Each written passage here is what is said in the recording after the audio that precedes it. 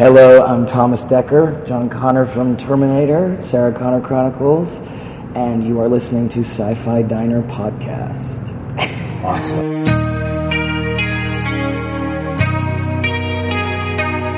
You are listening to the SciFi Diner Podcast. And now, bringing you the latest in science fiction movies and television shows. Here are your hosts.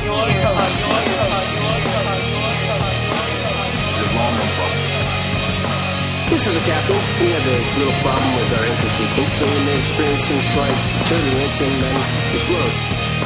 I have a bad feeling about this. Well, just put the cow away, would you? What is this place? It's a freak show.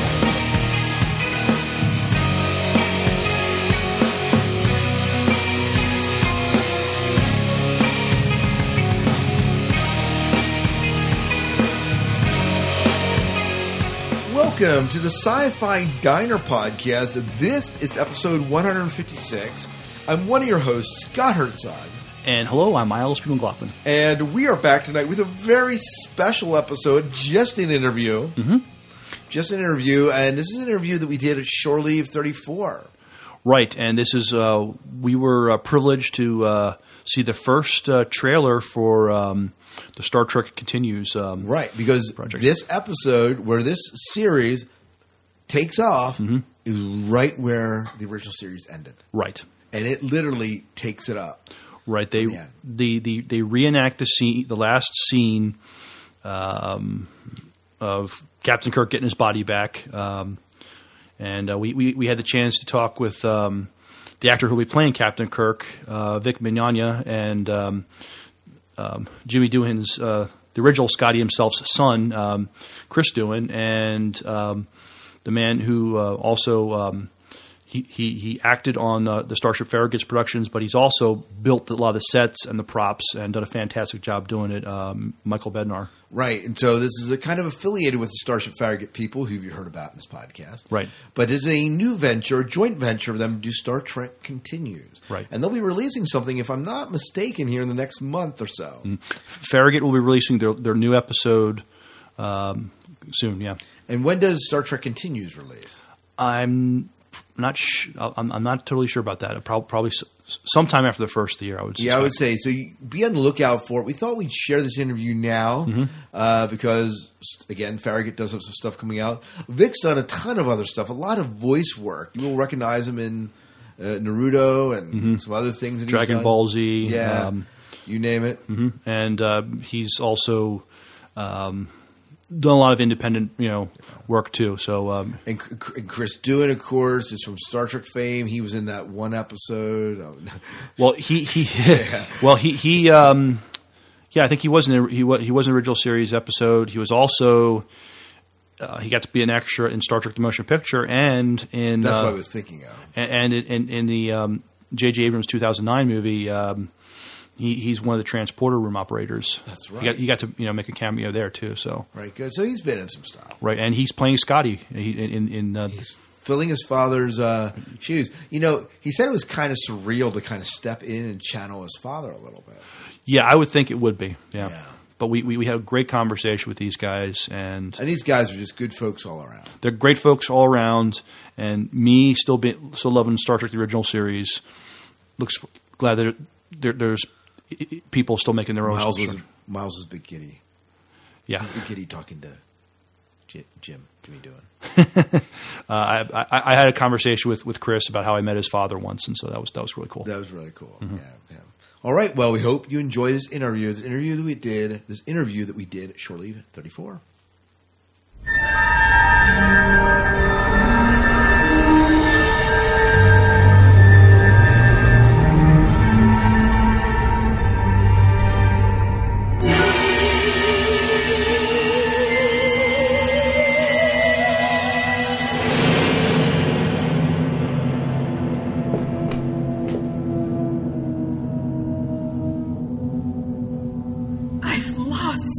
Captain, I've lost to James Kirk.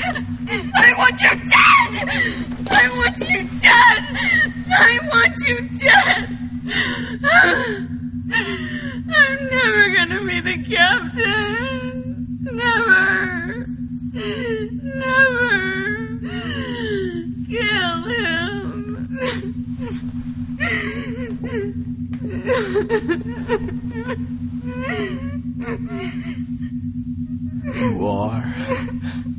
You are as I loved you.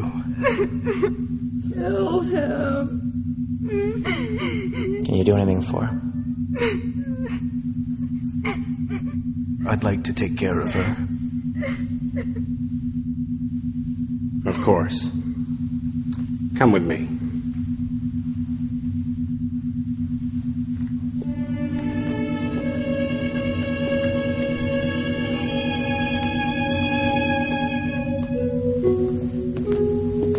I didn't want to destroy her. I'm sure we all understand that, Captain. Her life could have been as rich as any woman's. If only.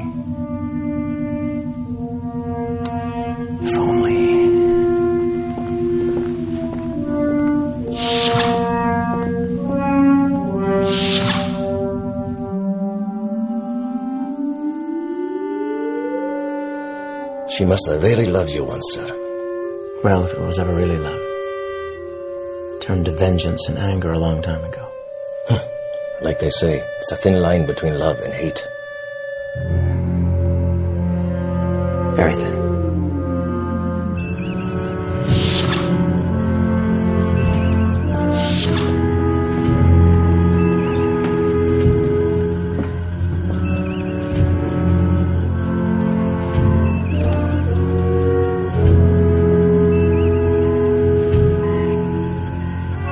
Cease to be struck by what passion and emotions drive humans to, what they cause you to become. Yes. Sometimes I almost envy you, Mr. Spock. Almost.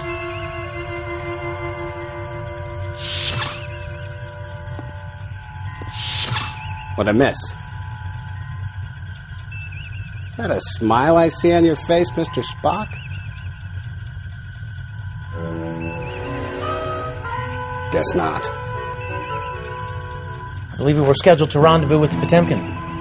Yes, sir. In under 4 hours. Well, let's not keep them waiting. Lieutenant Uhura, contact them. Let them know we'll be lighting all the boilers, if that's all right with you, Mr. Scott. As if you had to ask. Mr. Chekhov, set a course for Beta Origai. Course laid in, sir. Mr. Sulu, warp 6. Yes, sir.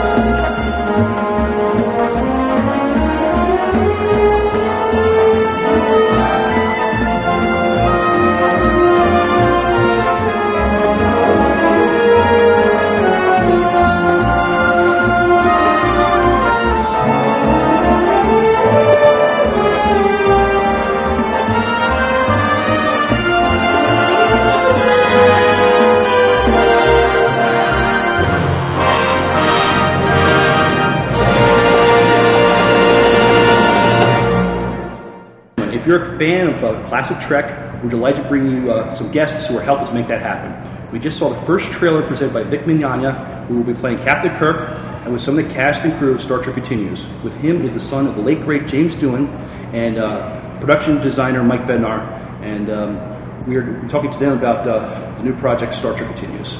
Thank you for taking time to talk to us. Thank you for having us. We're excited to be here. Thank you. Vic, we do want to talk about your new project, Star Trek Continues, but you've had an extensive career in voice work and some of the most popular anime and video games for the last couple decades. How did you get your start in voice work? Well, quite by accident. I had been doing a lot of acting since I was very young, stage, theater and on camera. And about 13 years ago, a gentleman, a friend of mine in Houston, Texas, encouraged me to go and audition for this little studio that were buying animation from Japan and dubbing them into English, and they were looking for actors. and he encouraged me to go and audition, and I went and auditioned, and I got cast Vega in Street Fighter 2. It was the first thing I ever did. And then another show came along, and I got cast again, and another show, and it just kind of started picking up speed. I really had no idea that anything would ever come of it. And what I now know, looking back, is that I was fortunate enough to be on the ground floor of what ended up being quite an anime explosion over the last 8 or 9 years, 10 years. So I really stumbled into it. I really did. I tell the fans all the time, I give all thanks to God because I didn't plan this. I didn't see it coming. I didn't beat the pavement. I didn't knock on doors. It was just a door, an opportunity that opened, and I kind of wandered in, and it's become a real, wonderful part of my life. So you go from that to sitting in the captain's chair. Tell me about this process for you. Well, ever since I was a little boy, I was totally in love with the original series of Star Trek. When I was young, I would put on my uniform and go to Star Trek conventions and fantasize about being Captain Kirk. And then I grew up and I studied film and shooting and editing and directing and sound design and acting and all of this other stuff. And then the perfect storm took place, and that was I was invited to direct an episode of a fan production called Starship Farragut. And I met Mike Bednar and John Broughton and Michael Day and these wonderful Holly Bednar and Tanya Broughton and these great people that make Starship Farragut. We made a great episode, which you will see very soon, and decided, wouldn't it be fun if we were to form a partnership, get a bigger building, build more of the original sets, and pool our resources. And I saw it as an opportunity for me not only to help Farragut, bring my skills to Farragut, but for them to pool with me and create a new series, allowing me the opportunity to fulfill a childhood dream and play Captain Kirk.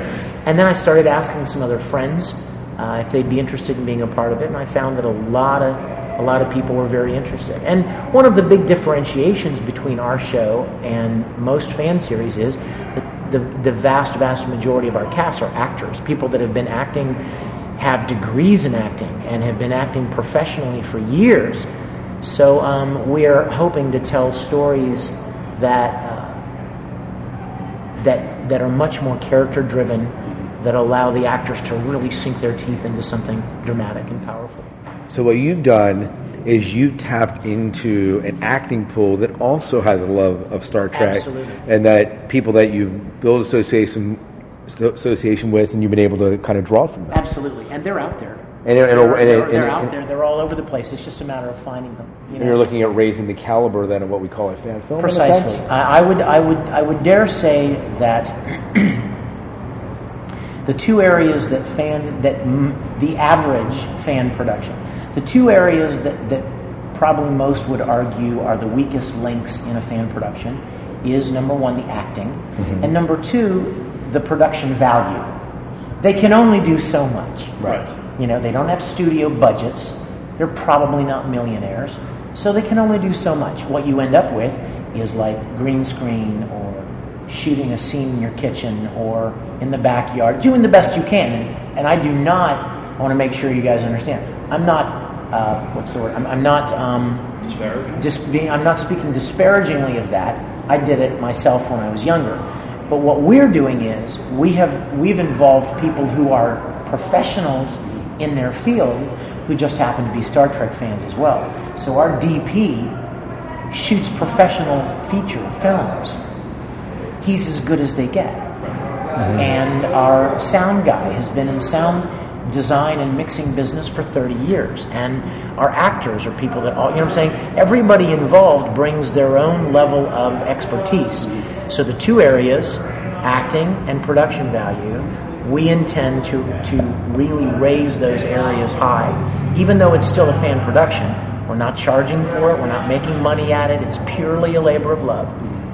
The people involved are skilled professionals. Right.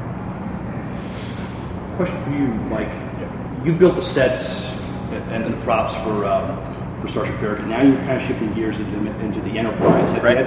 What has changed for you as far as with the sets and the props?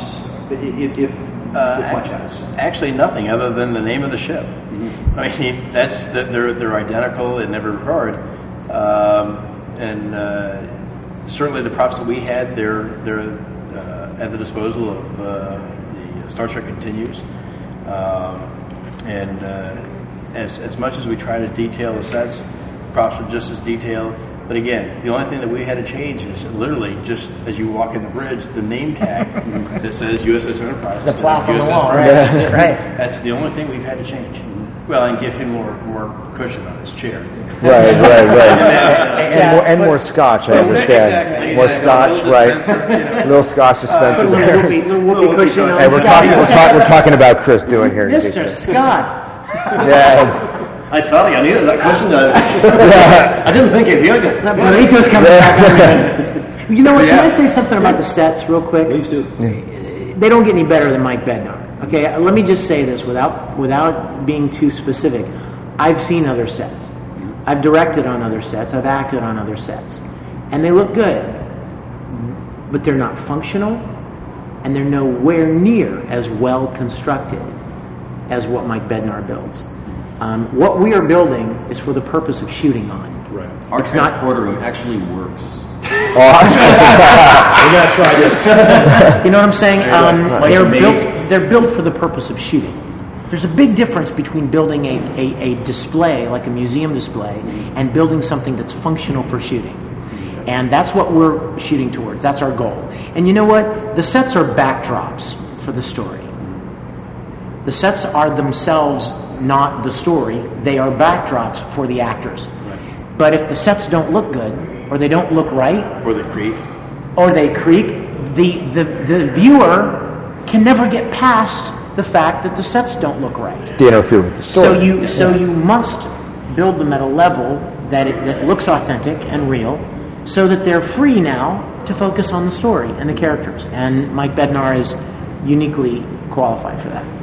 That's awesome. Thank you. Now, so the doors, working doors, and working doors in the sense that when the director sees the actors, he's supposed to go ahead. There's a story here. Go ahead. Doors, and he's supposed to go ahead and say doors, and then we have our construction guy. His name is Royal Weaver, and he is responsible for doing the pulling mechanism to open the doors and close the doors when it's supposed to. So we were filming one scene for Starship Farragut, and the director failed to pull doors. Well, you can imagine John Broughton, Captain Parker, boom, right into the doors. He walked right through them. It was the funniest. We had done this scene in the original scene. I know. You've seen those bloopers, right? We had done this scene. We had shot this one scene about 4 times. And I called doors every time. And the last time, something caught my eye. I was looking off at something else, and I forgot to call it, and he walked right into the doors. I was like, oh my gosh, I'm so sorry. That was my fault. That was my fault. I hope you had it on. No. It is. Is it going to be on the outtakes? It is. It'll be on the outtakes? Good. Yeah. So, I mean, the idea is, when we go ahead and finish working on the sets, we've got the major build that we're doing, and then we're going to go back and we're literally going to make a certain button or switch operate a certain thing on the bridge. That's the way we want to make this work. So, just like we did with the shuttlecraft, you guys have seen it here before, I'm sure, when we had it displayed. Every switch works. Every switch does something.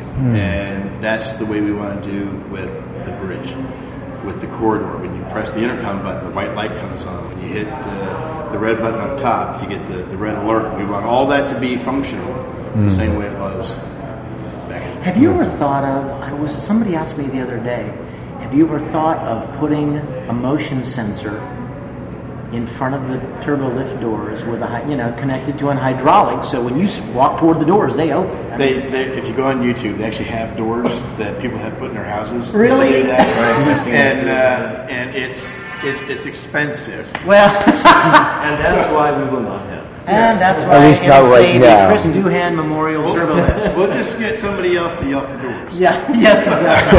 Don't count on me to yell for doors. So, just as a side note, the episode that you directed for Farragut, when are we going to be seeing that? Okay, November 17th is going to be the premiere date. We're going to, it's going to be, for the first premiere, it will be down in Kingsland, Georgia. to kind of pay back to the people who have basically opened their arms to us. We're going to have an open house during the day, and then we're going to go ahead and premiere the episode at night at the local high school. Nice auditorium. It's got all the latest gadgets. So yeah, that's where it's going to be. And then December 1st, 2nd, 3rd. It's whatever the first Saturday is in December. They're going to do the premiere at the Hoff Theater in College Park, and then we're going to go ahead and release it on the interweb. The internet. Very good, very good. Just wanted to get that on and kind of find out. So let's back to the project that you're working on. How did you get on board with this project? Tell us a little about at least Chris. Well, actually, I was on. I'd seen Vic a couple times on Facebook and whatnot, but he contacted me on Facebook and says we need to talk. And I don't know how much time passed in between that time until we actually did talk. I think maybe he emailed me, gave me a little bit more information, and then we actually met. And and as I told him, I was a little reluctant at first, not because of anything to do with the project. I just wasn't sure if I could get the Scottish accent down, whether I had enough hair, anything of that sort. Right. And I just sort of wasn't sure.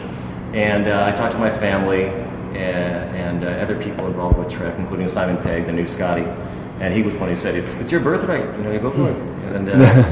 And so I just thought about it, and I said, it's perfect. I love Star Trek. Obviously, love my dad's character, and it was just a perfect fit. And so it's all history. I thank you for that. And we did talk about a little bit prior to the show. What is it like to step into the shoes of your father? It was strange. As I told you, we were going through the scenes for the vignette, the teaser that we just showed, and I didn't really feel anything at first. We're in there. We're doing the stuff at the very beginning, and then we get into the turbo lift, and we do our lines, and I didn't really feel it. And then suddenly, the turbo lift doors open to the bridge, and it hit me the cameras, the lights, everybody looking back, the Sulu and Uhura. I thought, this is exactly what my dad experienced. Exactly. And it was just the strangest feeling. And I said, I hope they don't take that take, because I probably look like a deer in the headlights. I was like, what? I'm actually here? So awesome. Awesome. It's interesting to contemplate that 40 years ago, your dad stepped out of the turbolift doors and probably saw a very, very similar sight like you did. And it would have never occurred to him at the time, when his 9-year-old was over in the shuttlecraft while he was working. That's right. Would have never occurred to him that 40 years later you would be in that uniform stepping onto the bridge. Yeah, it never occurred to me either. And he's talking about shuttlecraft. My dad would put us in the shuttlecraft to keep us out of the way. I have a twin brother, Monty, and we were rambunctious little kids, so he kept us in the shuttlecraft almost every time.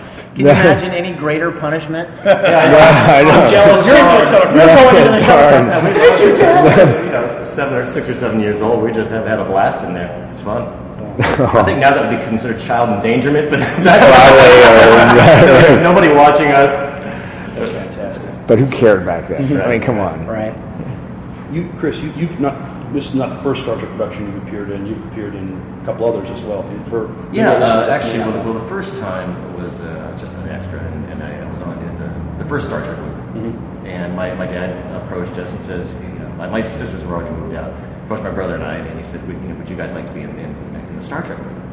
At first, this is the first one. It's such really a big deal. And we went to go get fitted for our uniforms, and I remember that like it was yesterday. And that was such a big deal. I mean, just these rows and rows of these uniforms, and it was sort of surreal. But we did that big crowd scene. Mm-hmm. So, but they had a couple close-ups. You can see me. I guess at that point I was 19 years old, I think. And you see a couple close-ups of me. I probably weighed 200 pounds. This big, this pudgy little baby-faced boy, and my brother's behind me. He was sort of like an alien. But then also I was in the 2009 Star Trek movie, right. And there was a fan base trying to get me to be the new Scotty in that Star Trek, and I knew I wasn't going to. They want somebody known and right. a little younger, and And so they, you're laughing, aren't you? Prejudice. Yeah. But I went through the same process. They asked me to be in it, and I remember going over there to get fitted, and it was just like seeing it again. So deja vu. You see this row of clothing, you say, wow, that's so awesome. And they fitted me with my red shirt. And nobody killed me while I was there. And I was I made it out alive. Right. You may be the one safe red shirt in the galaxy. Right. Scotty is, I think, birthright. But that was really a great experience. I think I worked a total of 7 days. Had a lot of transporter students. Even though you only see me for a second here, a second there, you see me a little bit more at the very end. But I got to sit down and have spend a lot of time with Simon Pegg. Really learn about what he was about, and he is a super guy. This guy, he bends over backwards to do anything for anybody. Matter of fact, he asked me, he says, "Are you going to go to the premiere?" And I said, "Well, I haven't been. No one sent me a thing." He goes, 2 days later, he said, "You're going to the premiere as my personal guest, you and your wife."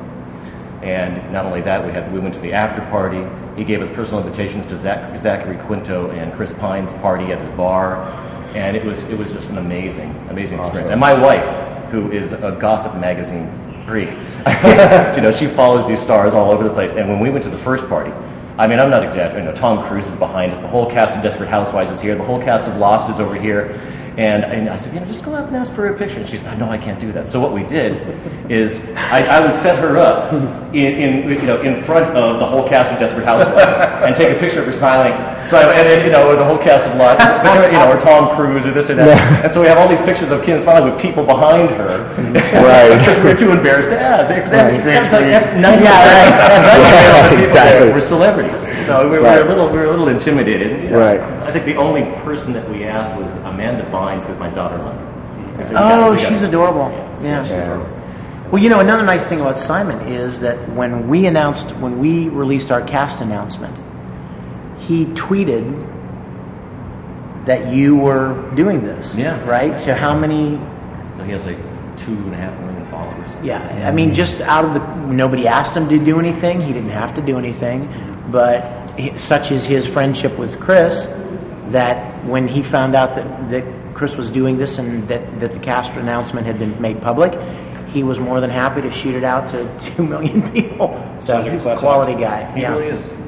Now, Great Scott. One of the things I don't think we really have established is where the story of Star Trek Continues really takes place. Because we mentioned that you're Kirk and that you're taking Scotty's place, but we haven't really said where is the story taking place or what's happening in this storyline. The title, Star Trek Continues, is literal. It literally picks up immediately at the end of the last episode, Turnabout Intruder, the last episode ever aired. In fact, in the vignette, our vignette, you saw it? Oh yeah, we were there. It literally starts at the end of Turnabout Intruder, and then it picks up seamlessly, goes into new material. And we return to the bridge, and we have a couple of moments of reflection like they always did, and then we continue on from there. So it picks up literally third season, maybe we could call it fourth season, but it picks up immediately after the last episode ended. Right. And so the episode that's going to be coming out, you obviously can't tell us a lot. What can you tell us about season 4? What I can tell you is that we're scheduled to shoot the episode, our premiere episode, the middle of October. So it's written. Oh yeah. Oh yes, it's written. In fact, the script went out last week. I read it on the plane. He did, and I was working on tweaking it on the plane. And Mike and his team are feverishly working on putting the finishing touches. Yeah. On putting the finishing touches on the sets. I can tell you that it is a sequel episode to a second season episode that a lot of people who aren't even Star Trek fans remember. This episode is one of the more well-known episodes. And I can tell you that the man who was the guest star in that episode is reprising his role as the same character in our premiere episode. We're very excited. It's really neat, and it's a classic Trek story. Very character driven, a lot of pathos, and we're excited. I've already got ideas for the next episodes. We just need to find people to write them. It's a great script. Can you say who wrote the script and maybe who's directing it? Yes, I can tell you that I believe that is common knowledge now. Yep, Bobby Nash. It was originally written by. The story was mine. The story was mine. Mine and Jack Marshall. We curated the idea of the story, the treatment, if you will, and then we brought in some veteran Trek writers, Jack Trevino and Steve Fratt, to actually turn it into script form. And we had a friend of ours, Bobby Nash, assisting in some tweaks here and there, and just some finishing touches. But for the official purposes, for the sake of when you say who wrote this, Jack Trevino and Steve Fratt wrote the script on our story. Very good, very good. How can listeners stay informed of what's going on with Star Trek Continues? That's easy. StarTrekContinues.com. I think we have .org and .net as well, but .com's easiest. Facebook page. Trek Continues. It's at Trek Continues on Twitter. Oh, is it? Is that yours? Is Trek Continues? I didn't set it up, but Probably Jack. Yeah, Jack may have. Yeah, but yes, StarTrekContinues.com. The website went up live a couple of weeks ago, and it's going to be being updated a lot. I've always felt strongly that the people that make the things, the behind-the-scenes people, really need to be appreciated and showcased. I agree. So I have already spoken with my webmaster. We're going to have pull-down menus highlighting our crew. I want to get a headshot and a bio from our crew people, our set supervisor, designer and supervisor, our DP, our sound guy, because I want the fans out there to know the people behind the scenes that are making this happen. In fact, I also want to do a separate page that shows a picture of my friend Jeff Johnson and the wall plant-ons that he made for the corridor, and my friend Matt Munson and the tri-viewer that he built for the briefing room table, and et cetera, et cetera. Ralph Miller, picture of Ralph Miller, and the amazing Spock computer for the briefing room table that he built, or the chair backs the upholstered leather chair backs and seats that he built for the Burke chairs. These people do amazing work. And you see it on screen, you just kind of take it for granted. But I thought, you know what, we're going to make sure that people know the creative minds behind these things. Of course, costumes. John will be featured in the production crew. All the people that do that behind the scenes work, I want to make sure they get plenty of attention. Is the trailer that you showed us today, is that up already? Or yes, it should be as we speak right now. Okay, it should be up. The plan was a simultaneous, I told the guys on the East Coast, in fact, I didn't even mention it, I'm such a doofus. We did an interview. You heard it here. What I meant was, my middle name is Rufus. We did, Grant Imahara from Mythbusters, who's playing Mr. Sulu, and Chris and I did a Crave Online interview last week. Okay. Or 2 weeks ago, maybe 3 weeks, I don't know. But they were saving it to premiere once we premiered this here, because they knew, I told them don't put anything out until we premiere it here. So that, and the people on the West Coast were told that by noon on the West Coast it would be safe to put it up on YouTube, put it up on Vimeo, because by then we would have finished the premiere here. Right. And so I presume, I've been signing this afternoon and we've been here, but I presume that it's available to be seen now. Yeah, absolutely. Online. And my understanding from the panel this morning that you will have another teaser coming out in October, correct? Yes, we already shot another one. It's a great little... It's amazing. It's charming. There was an affectionate quality about the relationship between the characters on Star Trek that often gets lost in fan productions. You know what I'm talking about by that? A lot of fan productions don't ever get into much humor. They don't get into the subtleties of relationship between the characters. McCoy is he's dead, Jim. And Kirk is I'm the captain, and Spock is very highly logical. They're very shallow, they're very one-dimensional, stereotypical of what you think of when you think of those characters. Right. But if you think of the original series, they were interrelationships with each other, and they were so multifaceted. So I thought, we're going to do a vignette that features Uhura and Chekhov and Sulu. And it's going to be a fun little, charming little vignette. And I will just tell you, I'll give you a little what do you call it? A little spoiler here, that it takes place during the late shift when Kirk and Spock and Scotty are not on duty, and they've left Sulu in command. And Sulu and Chekhov, Sulu and Chekhov and Uhura are manning the bridge, and it's a very cute little scene between the three of them. So awesome, because it was designed to basically introduce the world to our characters, to our actors, and give them a chance to, establish themselves in these roles. So, and the target date for the episode release, or the target time? If I had to guess, I mean, obviously, one of the good things about being professionals at what we do is we know how to shoot properly, and we know how to edit properly. And walk through doors. And if properly. you shoot it, no, not that yet. We haven't mastered doors. We haven't mastered calling doors yet. But you know what I'm saying. What I'm saying from a production standpoint, if you know how to shoot and you know how to edit, and you shoot it properly the first time, it edits quickly. And if it's not special effects heavy, and this first episode is not, it's a character story, I'm going to say I expect that it will be released by the beginning of next year.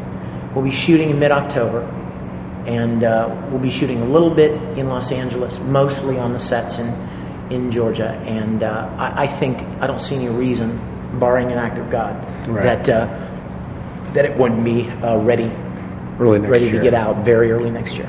Awesome. And once the sets are standing, this is another great thing. Once we build you only have to build them right one time. You only have to build them right once. And then they're standing, and anytime we come up with a great idea, we just go shoot it. Because they're there. They're ready to step on, turn the lights on, and make an episode. So I'd like to think that we might be able to we'll shoot at least one a year, but I'd like to think maybe we could even shoot 2 a year. And that really will only come down to whether we have a script ready. Right. Because the costumes have been done. The sets will have been done, so it'll just be a matter of finding a good story to tell. Awesome. So when are you going to make the Vulcan ships and the Klingon ships? When the script calls. He'll do it too, man. When the script calls. Hey, look, price of anything, call for a Romulan ship. That's right. Oh my gosh! Wait till you see. It's in the trailer, but wait till you see the Romulan bridge that Mike built for the upcoming episode. It's just breathtaking. And Matt Busey lit it so beautifully that, you'd swear that we were green screening the original series stuff. It's just perfect. Awesome. Perfect. Well, thank you guys so much for taking some time out of your schedule just to chat with us about it, and we're looking forward to having more track. Absolutely. So, appreciate it.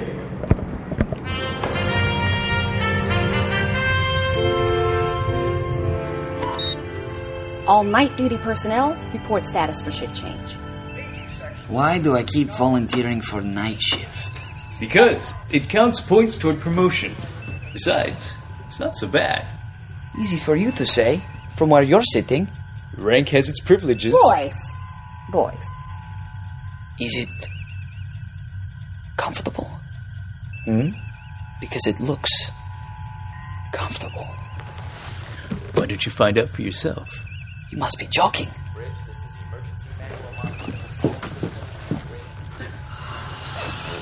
It is comfortable. I could get used to this. Who am I?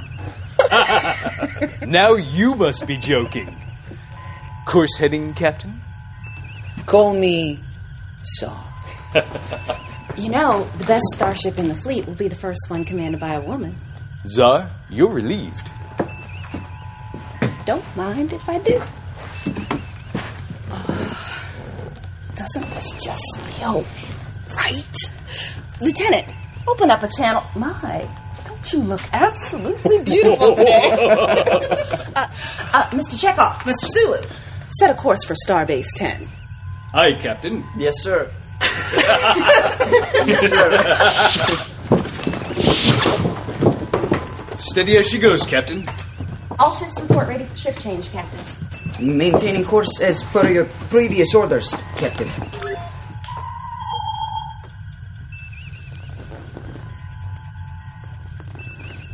Would you come here a minute, please, Lieutenant?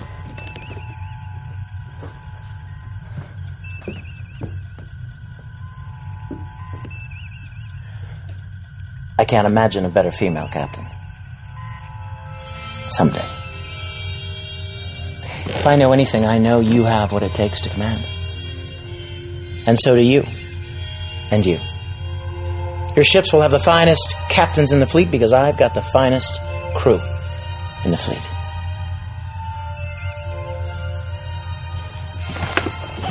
Maintain course and heading, Ensign.